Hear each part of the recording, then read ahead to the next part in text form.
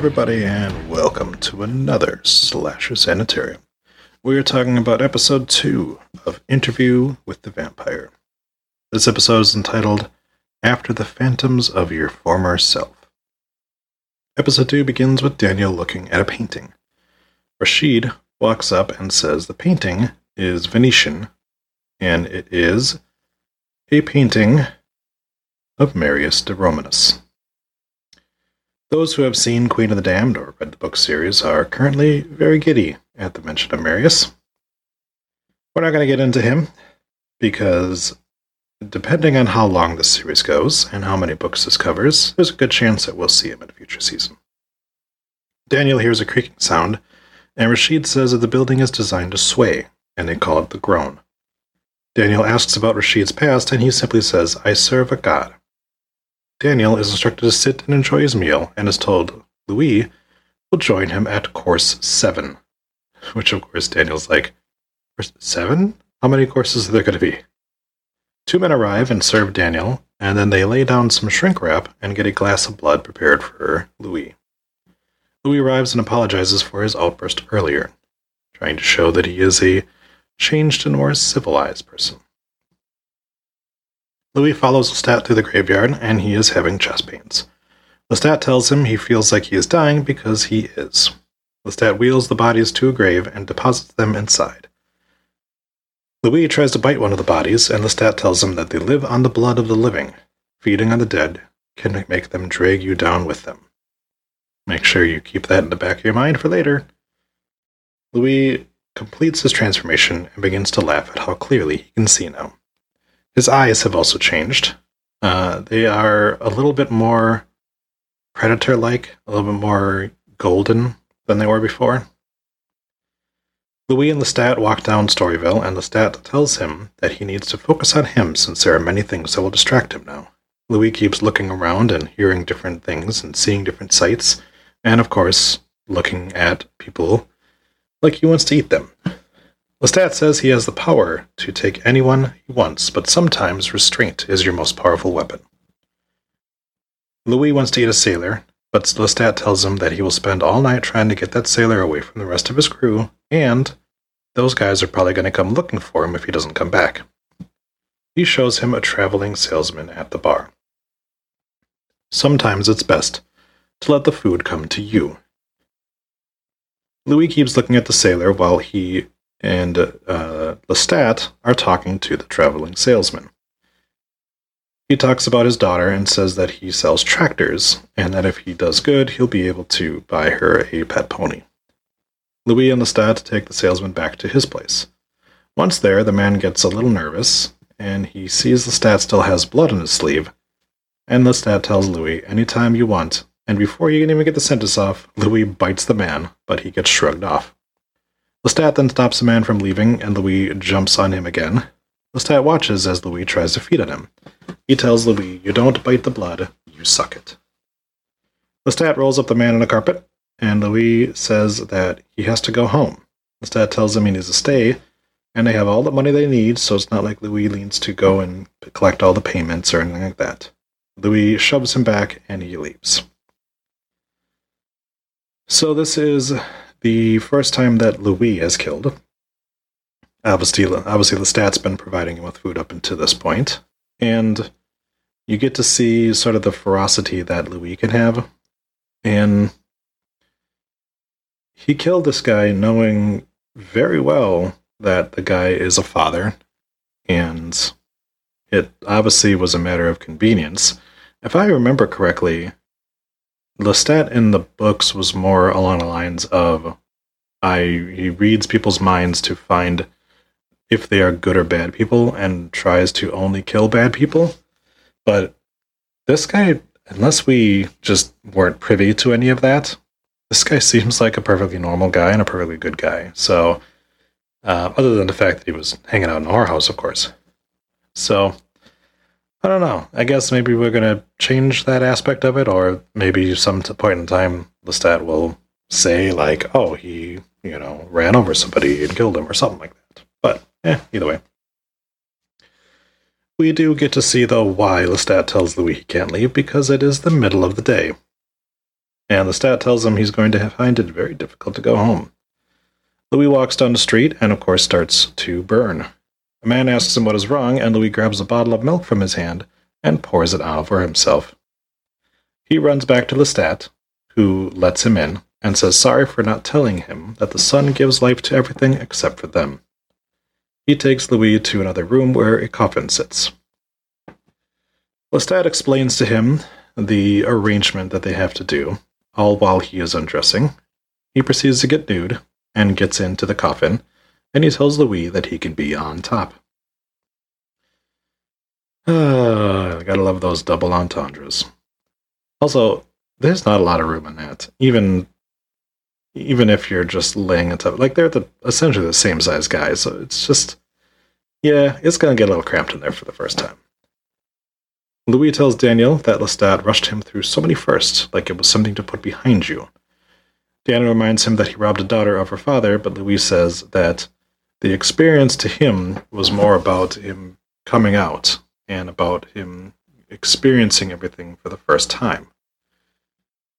He doesn't seem to put a lot of emphasis on the salesman and more about the experiences that he's having with Lestat, the becoming a vampire, becoming an out gay man. He's not out to everybody else, but he's getting there.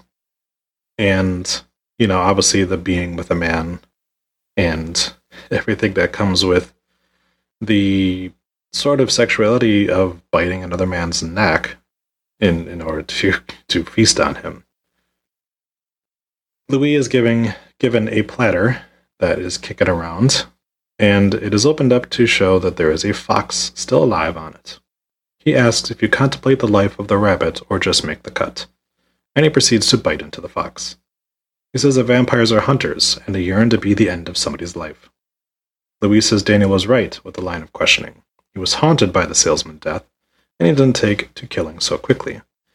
So this is a nice way for them to show that Louis has changed, because what we started here was the line of questioning that Daniel gave him about, the salesman. Louis rushed past it and brushed through it, just like he had talked about doing in the first interview.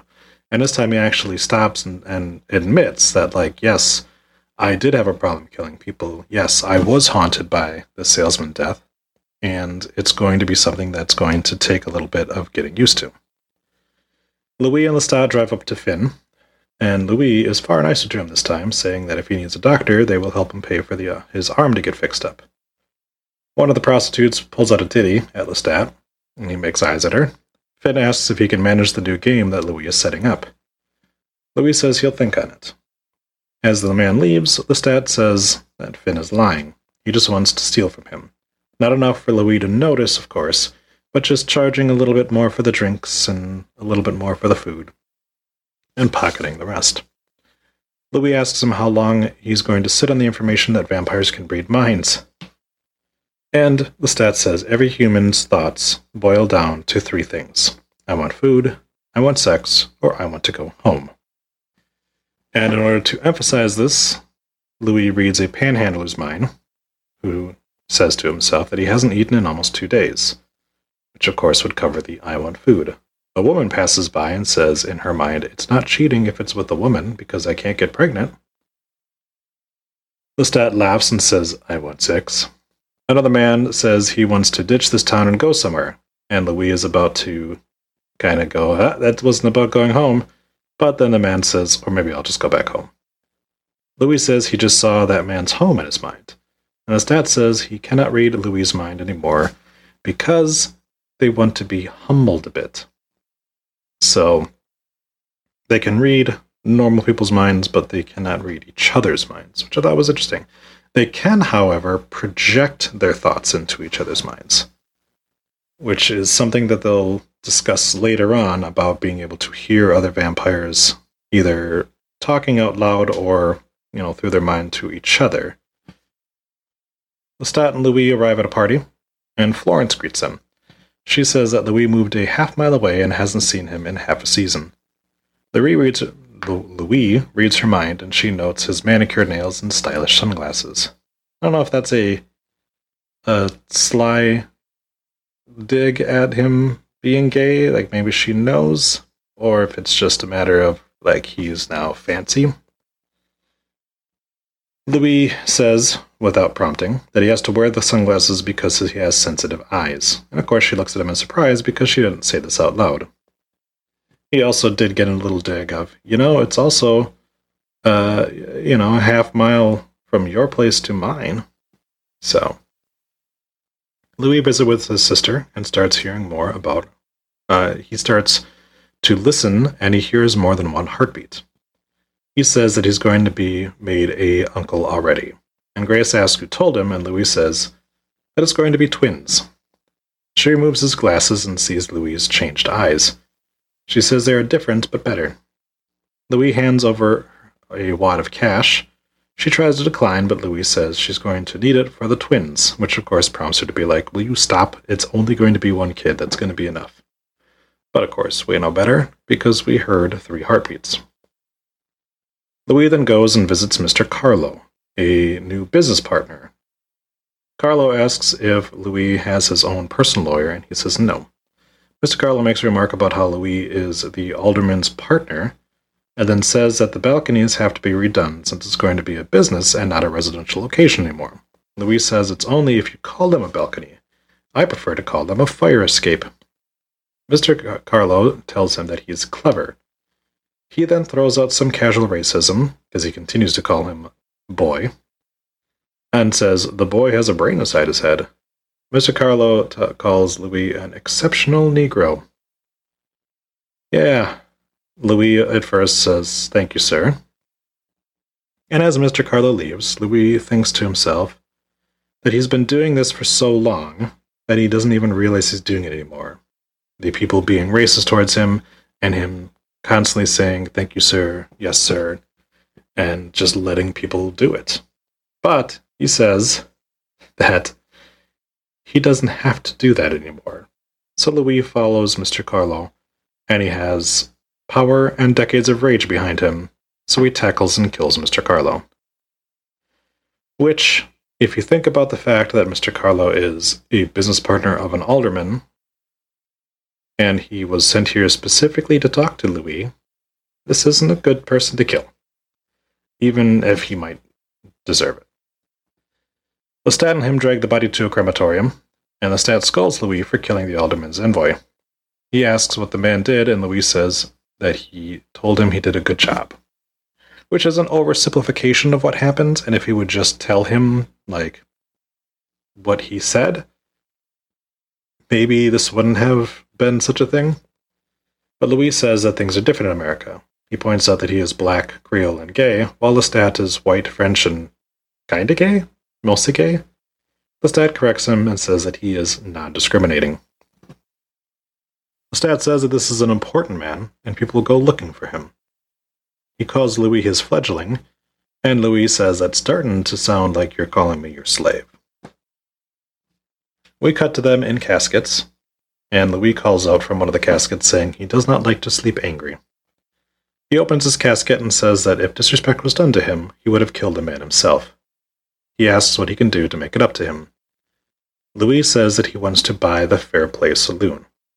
Lestat agrees to help him, even though it's mixing human and vampire business. We then cut to Tom Anderson selling Louis the Fair Play. It appears that Lestat has loaned him the money to do this, and Louis instantly takes over, with, of course, the understanding that Tom is free to come anytime he wants. Louis started to pay the women better, the band better, and he helped those that helped him along the way. He changed the name of the bar to the Azalea, and Louis owns the place for the next 5 years, from 1912 to 1917. He made a ton of money, and of course he uses the Azalea to find prey, people coming and going that wouldn't be missed. He also was able to pay back Lestat, thanks to the money he made off the Azalea. Louis then goes and visits Grace. It's been 5 years since he has last seen her, which we saw when he said that she was pregnant. She asks if he ever even met her twins, and she already has a third child, Benjamin, in her arms. She is angry that he hasn't shown up in this whole time. Grace hands Benny to Louis, sorry. Don't eat that baby, bro. Don't do it. Louis starts to get a little hungry, but Grace returns before he can have a little snack. She brings him a bowl of gumbo, which of course he's not going to eat. The twins wake up crying and Grace leaves to go take care of it. Louis is again left with the baby, and he lets his fangs come out to play. We cut back over to present time as Louis tells Daniel that he no longer kills. His last victim was in 2000. Daniel says, "Did you eat that baby?" And then asks him if he had an issue with Y2K, and that was why he hasn't killed anyone since then. Louis doesn't bother to answer either of those questions, and instead says he is a master of his own instincts. Daniel asks if there are other vampires that also are masters of their own instincts, and Louis says most are a slave to the blood. Daniel has two questions. One, did you eat that baby? And two, is the pandemic the opening vampires have been waiting for to take over? This is what I like about the show being set in present time now, is that you can sort of talk about the fact that you have a bunch of people walking around in masks, so you can have vampires walk around in the dark with masks on, and nobody can see their teeth, but also, because everybody is holed up in their homes, it doesn't seem like it'd be too difficult to just pop right into someone's home, have a little midnight snack, and pop back out again. Louis says vampire thoughts can travel for miles, and he can hear the other vamps out there preparing for a coming takeover. Daniel asks again if he ate that baby. A man sits down next to Louis, and he drinks from him. Damek, the man, asks if Daniel likes Dubai. He tells him to go to the beach. Louis finishes and lets Damek leave. Damek kind of stumbles around and then falls to the ground. He's not dead. He's fine. He's just woozy. Grace hears Benjamin cry out and runs to find the baby, placed gently on the ground with Louis gone. So no, he did not eat that baby. Louis tells Lestat about what happened, and Lestat tells him he must stay away. Louis says he is never going to have a family, and Lestat says that he is Louis' family. He tells him that he has walked the earth for 2 centuries and has never found a twin to Louis. There's nobody like him in the world. Lestat says that they should take a trip to Rome. And Louis questions if he means Rome, Italy, and Lestat says, would you prefer Rome, Wisconsin? He tells him that Louis should leave Bricktop in charge of the Azalea, and that while inconvenient, he can get coffins across the ocean. Lestat says that they can bring Rome to them instead by going to the opera. Louis yells that he almost ate his nephew, and Lestat shows him 2 suits he had made, and he says he has neglected their relationship. Louis tells Daniel that Lestat chose him, and he felt like he was floating on air whenever he was with him. The fact that Lestat just refuses to engage in Louis' human emotions that he's having, the guilt over almost eating his nephew, and the fact that he continues to keep going back, kind of shows you how far apart they are as vampires right now, where Lestat is over all of those human connections. He doesn't really look at them as people, he looks at them more as prey, whereas Louis obviously still looks at his family as his family. And it's Lestat is, I guess, just trying to bulldoze through this and get to the point where Louis is going to realize that the only family he has now is Lestat. But obviously, Louis might need a little bit more than that. At the opera, Louis has to pretend to be Lestat's valet because all of his power and his station doesn't extend to the opera. So he has to take his coat for him, walk a pace behind him, and only when the lights are out can he sit next to him. Lestat says the thing he fears above all else, as a vampire, is loneliness. He asks that Louis not take this feeling away from him, and they must stay together and never part. Louis asks how many vampires are out there, and Lestat says maybe 100, 101. They watch the play, paying close attention to a female soprano, who apparently Lestat is enraptured with how well she can sing. Louis tells us that Lestat loves music. I'm sure that will never come up again. So he does still have some human attachments after all, because he has this undying love for music.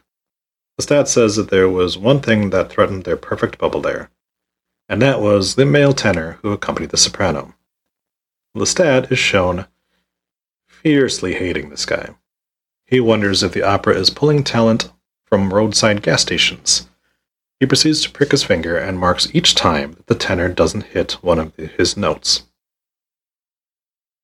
Lestat hated the man, but he also hated the crowd for not noticing that the man was not singing perfectly. And the hunt is on. Lestat was going to kill this dude. Louis still doesn't feel good about it since the man was somebody's son, and the worst thing he did was not hit certain notes. Lestat and the man, after they're back at their place, practice the piece that he's saying. He continues to play the music on a piano, and every time the man hits the wrong note, Lestat calls him out for it. Lestat keeps showing the man every time, and tells him that he was in the parlor where this piece of music was written. He then stabs the man in the neck. Louis says that Lestat doesn't need to humiliate them. Lestat snaps at him and says, "Then kill them swiftly if you must, but you are a killer."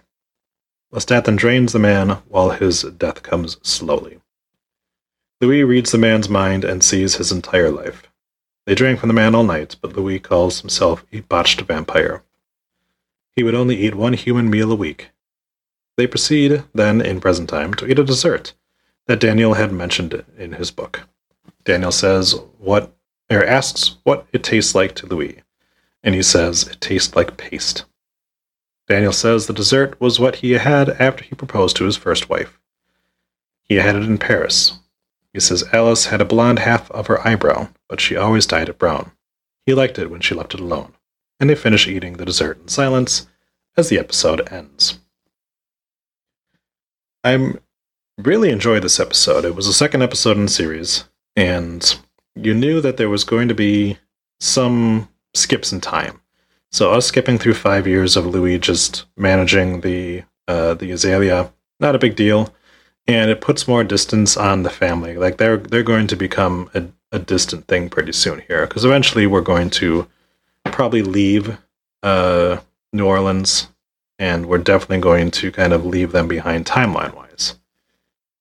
I like the fact that we got shown that Lestat does have some anger in him. He does have some of these emotions that he continues to pretend that he doesn't have. And we get a little bit more fast-tracked into Louis learning how to be a vampire. He's still not great at it. He's still very sloppy when he kills. He still doesn't like to kill, which obviously we know eventually he stops. But, we've got a good 80 years before he stops killing, so a lot can happen in that time. And there are already some cracks between Louis and Lestat that are starting to show. I also thought that Lestat was incredibly funny this episode. He had a lot of little quips. The casket scene, for one. The telling Louis to suck it was another one. It's just, he had a little bit of it the first episode, but here you're starting to see a lot more of his personality. And I really enjoy this actor. Like I said, I haven't seen him anything before, but I'm liking him. So, really good second episode, and I'm really looking forward to what episode 3 has in store. So I will be back again next week with another one of these, but thank you for listening, and I'll catch you next week. Bye-bye.